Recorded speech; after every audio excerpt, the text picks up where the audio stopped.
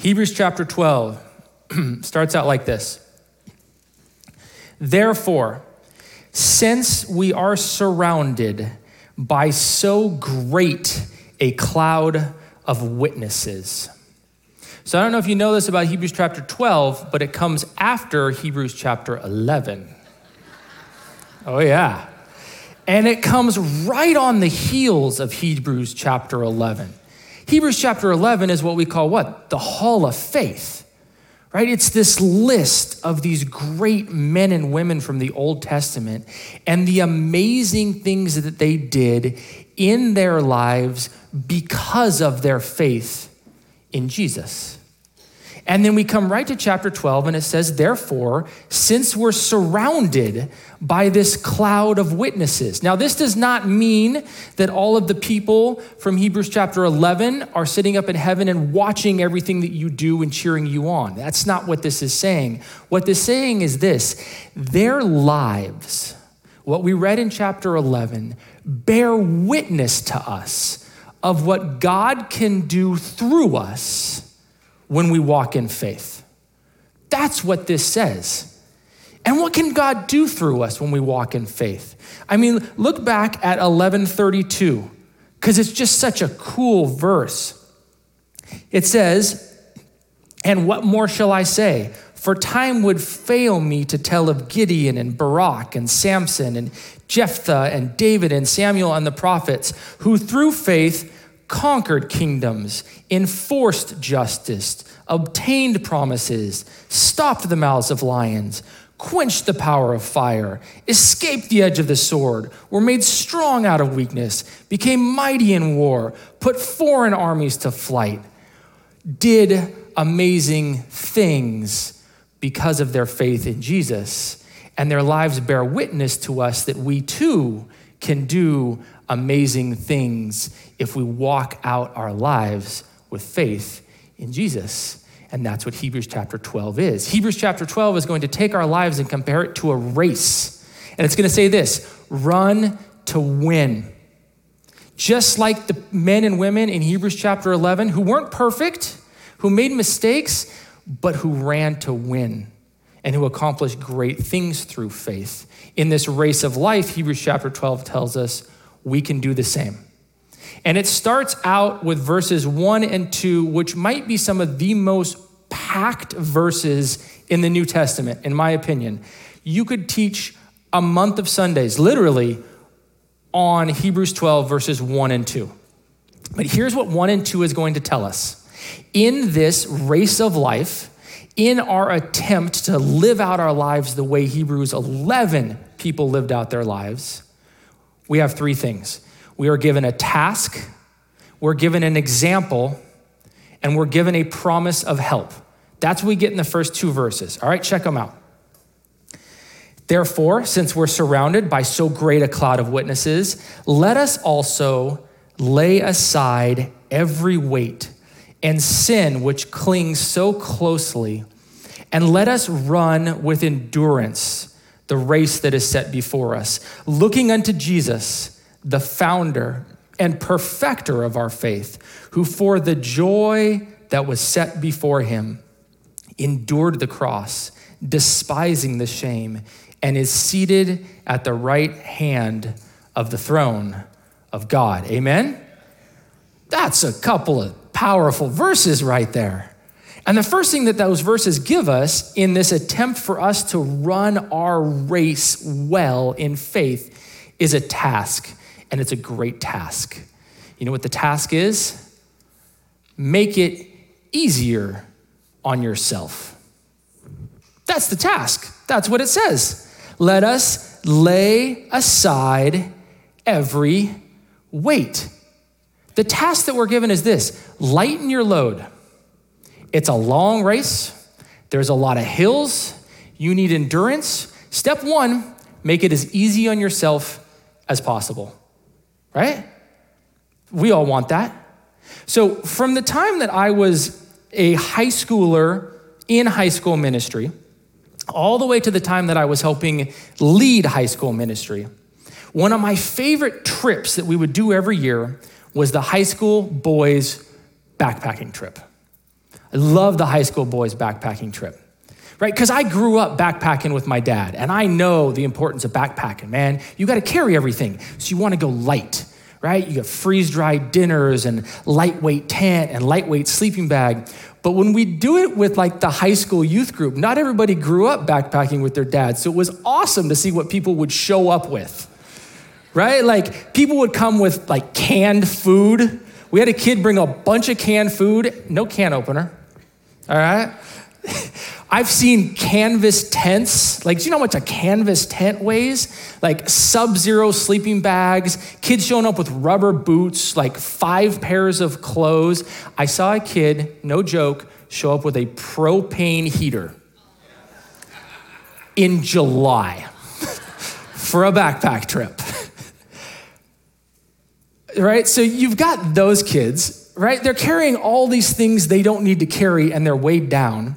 But then you also have the kids, and this is a tradition. So when your kids go, don't tell them, okay? But the tradition is you gotta pick as a leader the couple of kids who are the strongest, right? The kids who are like bragging about how fast they're gonna hike to the top of the mountain, the football players.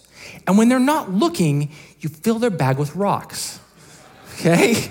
Brandon Matthews and I put like a 20-pound boulder in the bottom of Bruce Mulder's bag one time, and he still beat us to the top of the mountain. Okay, but between the kids carrying the things that they shouldn't have brought in the first place and the kids carrying the rocks, it would take forever to get to wherever we were going to go backpacking, which was perfect because as leaders, that meant we could keep up, right? So it worked out really well. I think a lot of us are trying to run this race of faith with backpacks full of things that we don't need. We're just weighed down. And what Jesus would say to us tonight is, lay those things aside. Man, some of us have a propane stove and a canvas tent. They're not bad things. Those are good things, but they're weighing you down and they're not helpful. Man, I meet men who are just like career building, and spending all this time on it and all this energy. And it's like, what is that next promotion really going to get you? Race of faith, right? Is it going to help you conquer kingdoms and enforce justice and obtain promises and stop the mouths of lions? Or are you going to get a slightly nicer car? Right?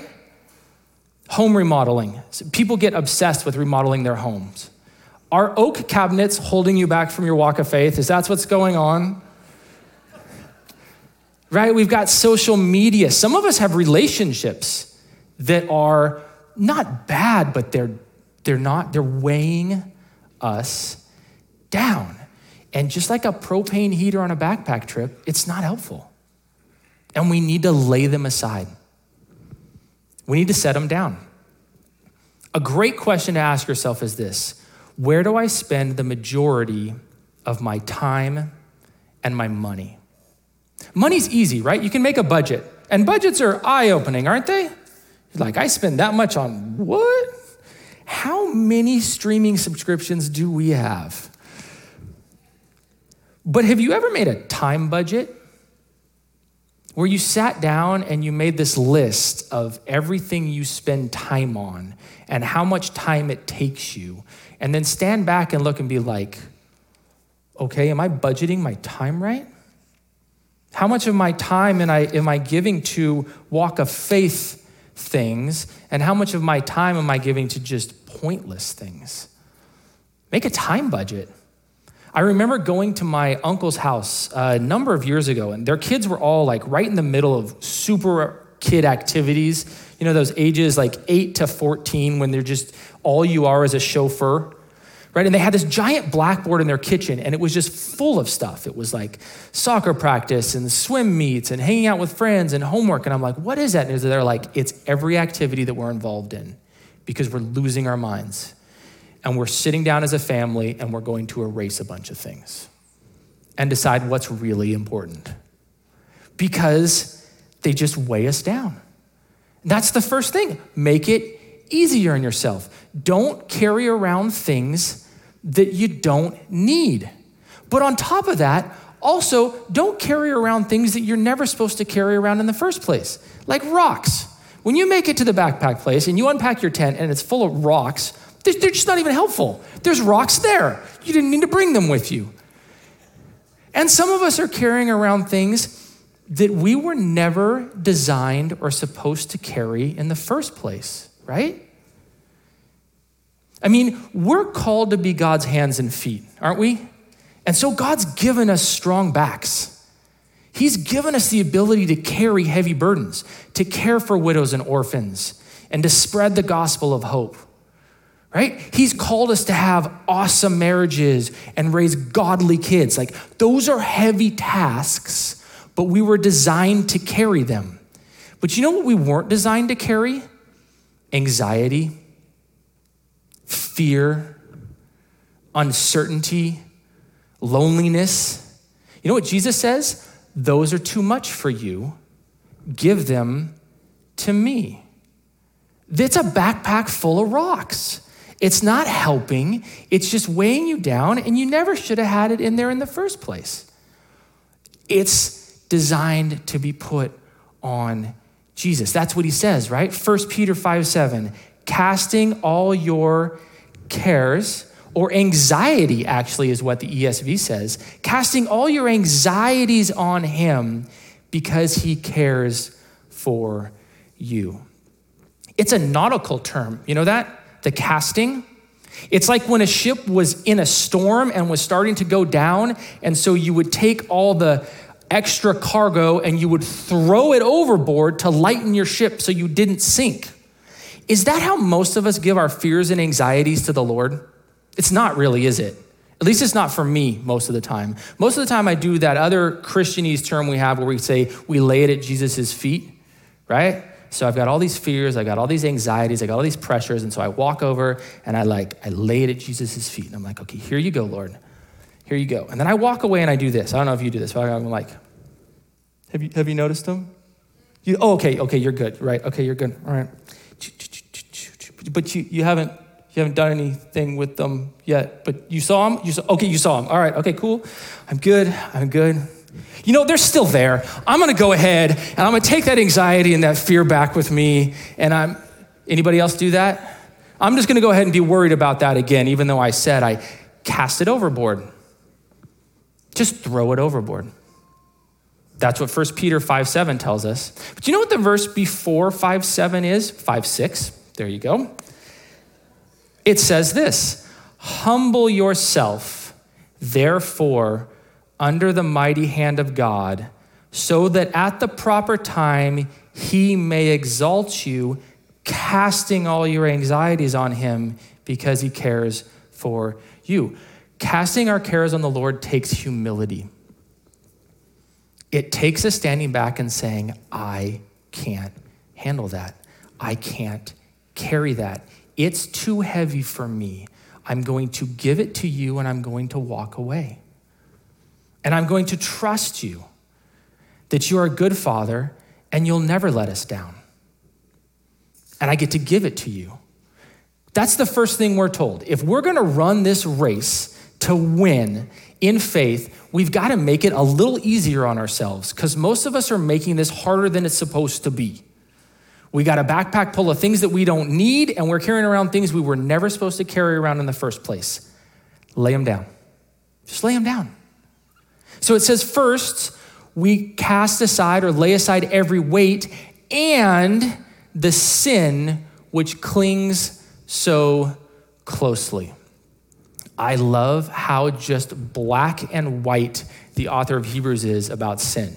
He's like, sin, just get rid of it. If you're wondering what to do about the sin in your life, just get rid of it. Just cast it aside. It's not helping. I don't know if you thought it was helping, it's not helping. All right, that coping mechanism, it's not helping. Just get rid of it. He says it's that simple. And some of us, I think when it comes to sin and sins that cling so closely to us, we've bought into the self-help 21st century postmodernism books, and there you've got to think your way through it and talk. Not that's bad, but there's a certain time where we just go, that's it, I'm done. I'm just leaving it by the side of the road and moving on. It's what we're called to do. Lay it aside and make it easier on ourselves. So we're given a task, but we're also given an example. In case you're wondering how to walk out this task, he gives us an example. What does he say? Verse 2, looking unto Jesus. The phrase here is so cool. It doesn't just mean look at Jesus. What the phrase here means is forcing yourself to look away from other things and look unto Jesus. Forcing yourself with effort to look away from other things and look unto Jesus. Because when I get my eyes off of Jesus and I start looking at all the other things around me, I just yard sale. Okay? Do you know a yard sale term? All right, so a number of years ago, I'm not a moto sports person. In fact, I'm turning 40 this year, and my new life rule is this. If it requires a helmet, I'm out. Okay? Hey, you'll need a helmet for this. I'm okay, I'll go fishing. Okay, I've never needed a helmet to go fly fishing. Just hasn't happened. Goggles occasionally, depending on who you're with. If you're a fisherman, that joke will make sense. All right, but so not a motocross person. Sorry, I got distracted. I'm not a motocross person. So a number of years ago, I am at my uncle's house and he's super into motorcycles. He's got these tracks all over and dirt bikes. And I'm like, that looks fun. I want to try that. Okay. Pre-helmet rule. So I get a helmet on and I would be coming along and I would see a ditch or a tree or a root or a gully and then I would just yard sale. Okay, yard sale is this. It's a sporting term. It comes, I think, from downhill skiing first. And it's when you wreck and then you just spread yourself and your gear out in all directions. Okay, so downhill skiing, it's easy to do. You wreck and you've got like a pole over there and your goggles are back up there and one of your skis is headed to South America, right? It's a yard sale, okay? So I am working on motocross riding and I am just yard sailing. I'm just, right? And then when you start to fall in a ditch and you slip like this, what does this do on a motorcycle, right? So then the bike would just shoot up out from underneath me and yard sale, right? Gloves and goggles and hats and it was horrible. I'm like, this is not fun. I'm like, what am I doing wrong? And he's like, you've got to keep your eyes way down the trail. I'm like, I can't get my eyes way down the trail, dude. Like there's literally a goalie here and then a tiny little track that I have to hit to go around it.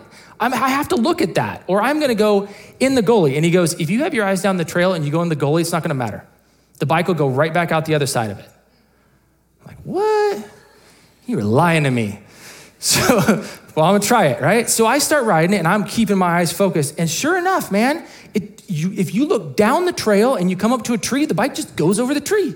Right? And you get in a goalie and you just keep your eyes like this and you're coming out of the goalie, right? And I would do good for a while and then it'd be like, well, that's a really big tree, yard sale. That's my walk with Jesus. It totally is. When I keep my eyes on him and I force myself to look away from all the other distractions, I do fine. And even when we slip into a trial or a trouble or a ditch or there's a tree or there's a root, man, I just look there and we just keep going. But when I start looking down, did Kate Brown, yard sale. Right? It's a vaccine, it's yard sale. And we're just everywhere. Forcing ourselves to look away from everything else and keep our eyes fixed on Jesus. He's our example. And I notice a few things when I keep my eyes fixed on Jesus. You know, the first thing I notice is this. He lived differently than I do. He lived lightly. If you want to talk about casting aside unnecessary things, man, Jesus lived lightly, didn't he? People, not possessions. What was one of Jesus' number one priorities? Time with his Father. Like you read the Gospels, no matter how tired Jesus is, no matter what is going on, he sets aside time to spend in fellowship with his Father, a willingness to be interrupted, a mission to call out injustice. One of my favorite quotes that I read this year was this: if you want to experience the life of Jesus, you have to adopt the lifestyle of Jesus. And he lived differently than I do. And it's really important for me to start looking at that. We're called to be Christians, little Christ, walk like Jesus walked. And we study him and we learn about it and we go, you know, remember the WWJD bracelets? That's what that means. What would Jesus do here? Well, maybe he wouldn't think this was important as I think it is. He'd keep his eyes fixed on his Father. I know that for sure. That's the first thing I notice when I look at Jesus. But there's something else that I notice when I look at Jesus, and it encourages me. Well, everything encourages me when I look at Jesus, but I liked this one. Not everything to Jesus was pleasant. Right? Like he wasn't like, everything is great, it's all good, everything's good. Like what does it say here? It says that he endured the cross and despised the shame. Jesus was like, I despise that. That thing that I'm gonna have to go through, I'll do it for you, for the joy that's set before me, but I despise it. I hate this. And I think that's okay for us to say from time to time. We don't have to be everything's good, happy-go-lucky Christians. We can be filled with joy, but we can also go, you know what? I hate this. I hate this. And I think that's important because that's what inspires me to act. I hate when I see kids taken advantage of. That inspires me to act. I hate when I see people not able to meet together at church, and so we're acting. Like, it's okay to not think everything's okay. Jesus didn't. He despised that. That encourages me. And the third thing that I see when I look on Jesus is this: he had his eyes fixed on something else. Right? What's it say? Looking unto Jesus, the founder and perfecter of our faith, who for the joy that was set before him. You know what that joy was? Taking you and me to heaven to meet his dad. That is to me one of the most profound statements in the entire Bible. That when Jesus hung on the cross and he was like, this is going to be awful. Like, I am going to hate this, but I'll do it because I love Heather or Roman or David so much that I can't wait to bring them to heaven and introduce them to my Father. He kept his eyes fixed on something else too. If Jesus had to keep his eyes fixed on something else, how much more do we have to keep our eyes fixed on other things? Keep our eyes fixed, purposefully looking away, right? So we got to lighten our load. We've got our example. But finally, because this is hard, we get a promise of help.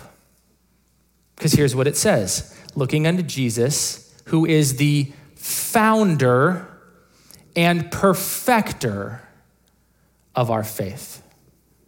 This walk of faith, this race that we're on, Jesus invented it. He designed you for it. He designed us for it. He knows how it works. And not only that, he says he's going to be the one responsible for making it perfect. In Genesis chapter 2, God makes all of his creation. It might be the end of Genesis chapter 1. I should have looked that up. But God gets done with all of his creation. He looks at Adam, and what does he say? It's not good that man should be alone. I will make a helper for him, right? And he creates Eve. That word helper, from then on out, the rest of the Old Testament, it is used to describe God. Every time after that there is a helper, it is used to describe God and how he helps us. Because God would look down at me today and he'd be like, James, you can't do it on your own. I'm your helper. I'll be your perfecter. There's some great verses about this. because it comes up over and over and over again in Scripture. 1 John 4:12 tells us this: if we love one another, God abides in us, and his love is perfected in us. 2 Corinthians 12:9, my grace is sufficient for you. My power is made perfect in your weakness. I offer my weakness, he offers his perfection. That's a good trade. Hebrews 10:14, for a single offering he has perfected for all time those who are being sanctified. I love kids song theology because it just cuts straight to the point of it, right? And my kids have got some great Christian song CDs. They've got these Salty the Singing Songbook songs. Did any of you guys grow up on those? If you have kids or grandkids, do yourself a favor, or not, depending on how you land on that. Buy them, your kids will love them. But there's this great one, and it's actually about a bunch of kids on a backpacking trip. And they're whining because it's hard and it's heavy. And the chorus of the verse is this: with Jesus and determination, I can do my best. Do my best. With Jesus as my strength, I'll do my best. He'll do the rest. That's what this verse says. I do my best. He does the rest. I don't have to be a perfect father to my 3 kids. I just do my best. He does the rest. I don't have to be a perfect husband. I do my best. He does the rest. Now, the best requires effort, right? Because this actually first hit me. I was, a week ago, I was really trying to put this message together, and it was not happening. It was just not coming together, all right? I was like, I do not know how I'm going to teach this thing. And this jumped out at me, and Jesus was like, you just do your best, and I'll do the rest. So when I'm preparing a teaching, I try to get up a little bit earlier in the morning and prepare it in the morning, because I can't study like this in the evening with the kids running around and they want to play and I got to be dad, and that's awesome. I love that. And then by the time they get down, I'm like, I'm going to bed, right? No profound thoughts are going to happen now. So since I had that thought, my alarm would go off early in the morning and I would wake up and I'd be like, I want to hit snooze. And I'm like, that's not my best. My best is to get up and study, and that's all I'm responsible for. That's it. I just need to get up and study, and he'll do the rest. It's so encouraging to me. Edgewater, do your best. God's got the rest. He does. He's got the rest. And no matter what it is, he can handle it. That's what the next 3 verses say, or 2 verses actually, right? We're gonna move out of those first 2 verses. We move to verse 3 or 4. Verse 3 or 4 says, dude, no matter what it is, he can handle it. It says this: consider him who endured from sinners such hostility against himself, so that you may not grow weary or faint-hearted in your struggle against You may not grow weary or faint-hearted. In your struggle against sin, you have not yet resisted to the point of shedding your blood. What this says is, no matter what you're going through, Jesus went through worse. And he went through it perfectly. And he'll see you through it perfectly if we'll partner with him and we'll do our best. Right? Amen. We could be done. There's a lot of extra verses though. We'll do a few more things. All right, so we make things easier on ourselves, we keep our eyes on our example, and we get help. But I still don't get that right all the time. I don't know about you, but I still am like, I don't always do my best, all right? Sometimes I don't even do my medium. And God says, okay, that's fine. I'll correct you. I can also be a God of correction. And I will correct you and train you. And the next verses, we're going to go from verse 7 all the way down through verse 11. And it's all about, actually verse 5 all the way down through verse 11. It's all about how God disciplines us and trains us. And he disciplines us when we're doing wrong, but he also disciplines and trains us when he wants to perfect us. Because I pray that next year my best is better than it was this year. And the year after that, my best is better than it was the year before. So God is both correcting me through discipline, and he is training me through discipline. And there is this list here. There's 6 things that the author tells us about God's correction. Here they are. First, it's because he loves you. And second, it's because you're his son or daughter. Verse 5, check it out. And you have forgotten the exhortation that addresses you as sons. My son, do not regard lightly the discipline of the Lord, nor be weary when reproved by him. For the Lord disciplines the one he loves and chastises every son who he receives. It is for discipline that you have to endure. God is treating you as sons. For what son is there whom the father does not discipline? If you are left without discipline, in which all have participated, then you are illegitimate children and not sons. Besides this, we have had earthly fathers who disciplined us, and we respected them. It's an old book. Shall we not much more be subject to the Father of spirits and live? First things he says is this: it's because I love you and you're my kids. That's why I'm disciplining you. Next, he says, it's for your good and for your holiness, right? Verse 10, for they disciplined us for a short time, speaking of our earthly fathers, as it seems best to them. But he disciplines us for our good, that we may share in his holiness. He also wants us to know that it's not always pleasant. Verse 11, for the moment, all discipline seems painful rather than pleasant, but later it yields the peaceful fruit of righteousness to those who have been trained by it. It yields righteousness. God disciplines us because he loves us, because we're his kids, because it's for our good, so that we can share in his holiness. And even though it's painful, it yields righteousness. That's what it says. Which then begs the question, how does God discipline us? And I think he does it in a couple ways. One way that God does it is he'll use our circumstances. There's a great story about this in the Bible. It's in 1 Samuel chapter 30. I'm going to paraphrase, but it's David and Ziklag. So David and his boys have been out in the Philistine area doing their thing. This is before David has become king. And they come back to Ziklag, which is where their camp was. And while they were gone, raiders came in. And the raiders stole all of their possessions, and they stole their wives and their children. And it says that the men came back and were greatly distraught, as you would be. And it says that they thought of stoning David. And then it says this. It says, and David strengthened himself in the Lord his God. It is the first time that it says that about David. And from that point on, that becomes the mark of David's life. When he's going through difficult things, he will strengthen himself in the Lord his God. It's only 3 chapters after this that David becomes king.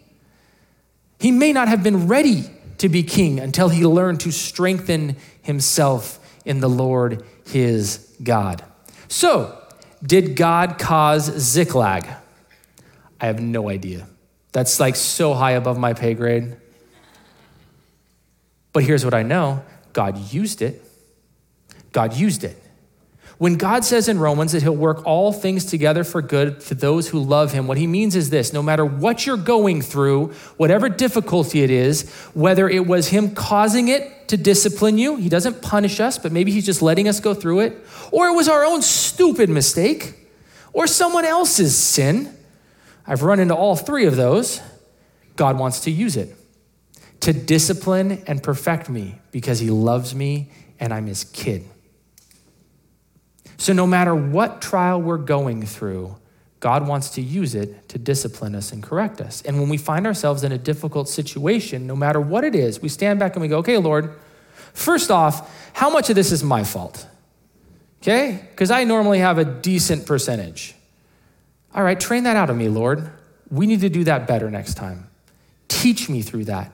But then even if it's not my fault, even if it's completely outside of my control, he still wants to train me through it. He still wants to perfect me through it because he's my dad and he loves me and he'll discipline and train me.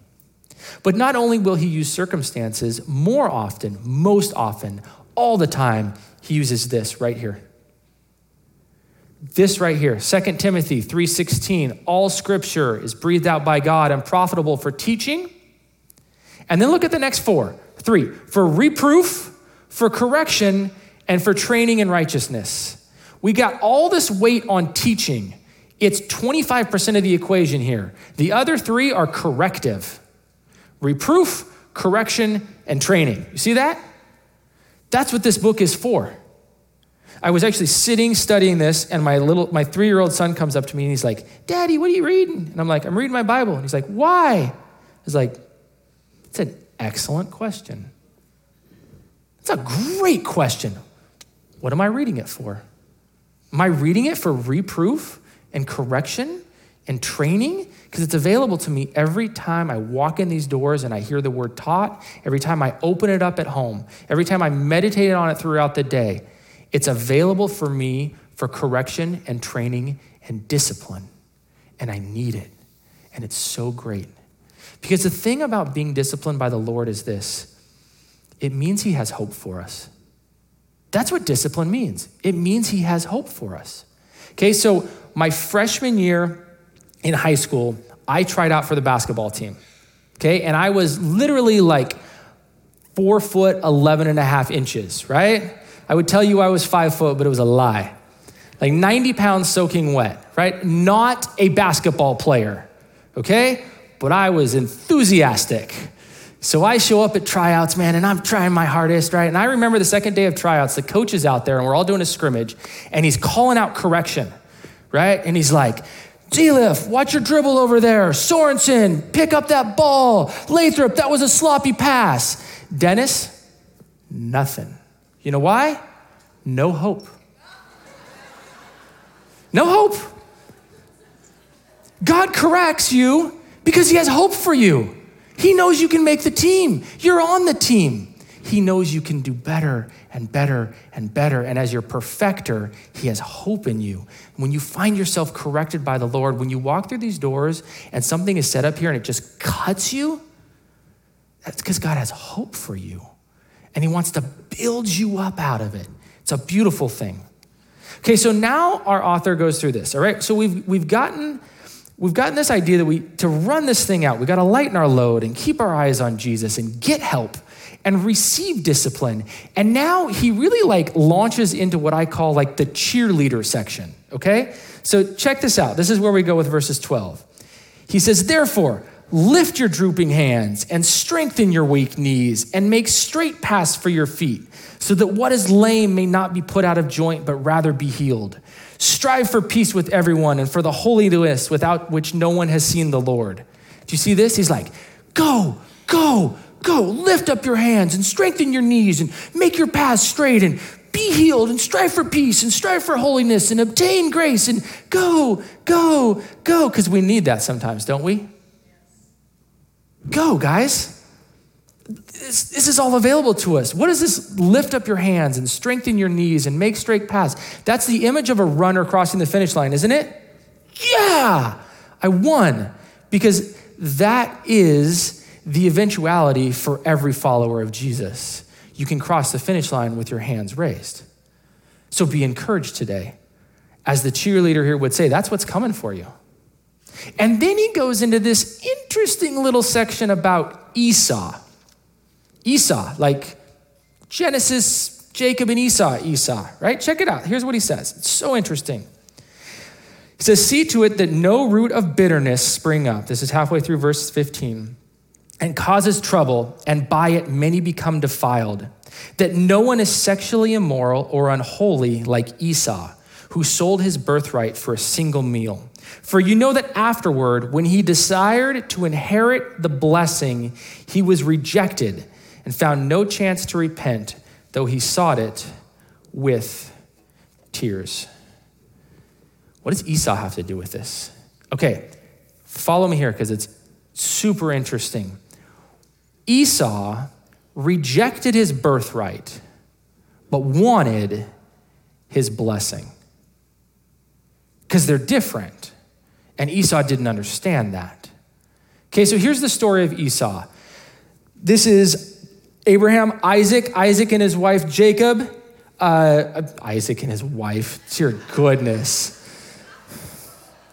Isaac's wife was Rachel. And she was pregnant. And something was going on in there. There was like a battle inside her womb, and there was fighting going on. And there's this prophecy given. And the prophecy is, hey, there are 2 babies inside of you. Both will become great nations, but the older will serve the younger. Okay, now they're born. And now you have Jacob and Esau. And then at the end of that, it says that his mother loved Jacob, but Esau was a man of the field. So we already know, like, we've got a weird family dynamic going on, okay? So fast forward a number of years, Jacob is hanging out in the tent, he's cooking up a meal, and Esau comes in from a long backpack trip, okay? Backpacking is the theme of our evening. And he's tired, and he's hungry, and he's like, that smells good, Jacob. Give me some. Jacob's like, give me your birthright. Esau's like, what good is my birthright if I die of starvation? Fine, you can have my birthright. Give me some stew. And it says he ate his stew, and then at the end of that it says Esau despised his birthright. Here was his birthright. Esau's birthright was the right to inherit his father's place as the head of the family. It was really his responsibilities in life that had been placed on him as the firstborn. When his dad passed, his birthright was to take over. It was going to be his responsibility to care for his mother, to care for the flocks, to care for the servants, to run the household, to be in charge. His birthright was the responsibilities that had been set in front of him as a man taking over the head of the family. And he despised it. Why? I don't know. Maybe because he knew even if he did all those responsibilities, he was going to still serve his younger brother, because I guarantee you he knew this prophecy. Maybe he just didn't like the lot he'd been given. I'm out in the fields, I'm working, I'm hunting, Jacob's just hanging out. I want his birthright. I want him to have what he has. But it says that he despised the responsibilities that had been placed in front of him by God. And then it says that at the end of his life, he tries to get his blessing, Hebrews 12, and he couldn't get his blessing. Now we know Jacob stole it, but they're tied together. Hebrews here ties them together. And what it says is this: his blessings, this is so important, men especially, our blessings are tied to our birthrights. The responsibilities that God has given us. Women too, the responsibilities that God has given you. We each have been given important responsibilities to raise kids and be in godly marriages and take care of those less fortunate and to work hard and to do our best. Our blessings are tied to our responsibilities.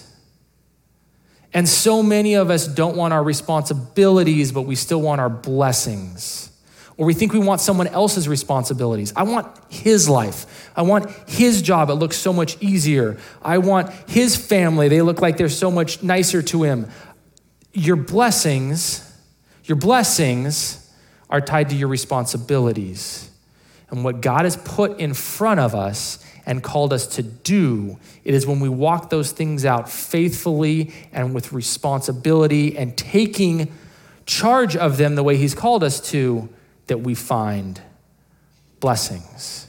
You can't have someone else's race, right? Shadrach, Meshach, and Abednego were called to go through the fire. Daniel was called to go through the lions. It wasn't the other way around. We're each called to the things that God has put in front of us. And when we walk those things out correctly, not wanting other things and not shirking our responsibilities, that's where the blessings come in. As we lead our households, as we raise our kids, as we serve our spouses, that's where the blessings are. Inside the responsibilities. That's the lesson of Esau. Okay, and then we end this chapter with a hope sandwich. Okay? Do you guys know what a compliment sandwich is? Compliment sandwich is when you have to give someone like a bad piece of information or some constructive criticism. So you say something nice about them, and then you say whatever mean thing you wanted to say, and then you say a nice thing again. okay? Compliment sandwich. This chapter ends with a hope sandwich. Verses 18 through 24, we're going to get hope. Verses 25, a very severe warning. And this is verses 26 through 29, hope again. Hope sandwich. Here it goes. For you have not come to what may be touched, a blazing fire and darkness and gloom and a tempest and the sound of a trumpet and a voice whose words made the hearers beg that no further messages be spoken to them. For they could not endure the order that was given. If even a beast touches the mountain, it shall be stoned. Indeed, so terrifying was the sight that Moses said, I tremble with fear. This is all referencing Mount Sinai. Saying, hey, Mount Sinai isn't the destination. The destination is, verse 22, but you have come to Mount Zion, to the city of the living God, the heavenly Jerusalem, and to innumerable angels in feastal gatherings, and to the assembly of the firstborn who are enrolled in heaven, and to God, the judge of all, and to the spirits of the righteous made perfect, and to Jesus, the mediator of a new covenant, and to the sprinkled blood that speaks a better word than the blood of Abel. Abel's blood cried out for justice. Jesus' blood cries out grace and mercy. This is our destination, Mount Zion, feasting with all of the saints made perfect and the angels in the heavenly assembly. That's our hope. That's why it's worth running this race and enduring. Hope.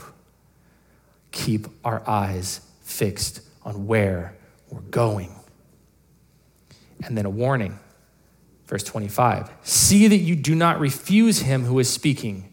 For if they did not escape when they refused him who warned them on earth, much less will we escape if we reject him who warns from heaven. Man, they couldn't even escape on Mount Sinai when they were warned from earth. Do not reject the message of Jesus from heaven. Don't reject him. It's a dire warning. And then we get hope again. See that you do not refuse him. 26. At that time, his voice shook, speaking of Mount Sinai, the earth. But now he has promised, yet once more will I shake not only the earth, but also the heavens. This phrase, yet once more, indicates the removal of things that are shaken. That is, things that have been made in order that the things that cannot be shaken may remain. He is going to shake the things that have been made so that that which cannot be shaken may remain. Therefore, verse 28, let us be grateful for receiving a kingdom that cannot be shaken. And thus, let us offer to God acceptable worship with reverence and awe, for our God is a consuming fire. It's all gonna burn. And you and I, when we've run this race of faith, and we've run it well, and we've made mistakes, no doubt, but we've received discipline, and we've made our efforts to lighten our load and keep our eyes fixed on Jesus, and we've gotten help after help after help because he is our perfecter. When we take those responsibilities that he's put in front of us and we do our best, when it all burns, we will stand in heaven together and we'll feast forevermore. That's the hope that this chapter ends with, amen? Father, I thank you for Hebrews 12. What a great chapter. What a phenomenal hope. That everything on this earth that I look at and say, I despise that, it's gonna burn away. And we'll be left with each other and with you in heaven and paradise together. I thank you for that. Help me to keep my eyes fixed on that when I want to fix them on every obstacle in my path. Help me to receive your correction and discipline. Thank you that you have hope for me as your son, that you have hope for us as your children. Be our Father. Perfect us. In Jesus' name, amen.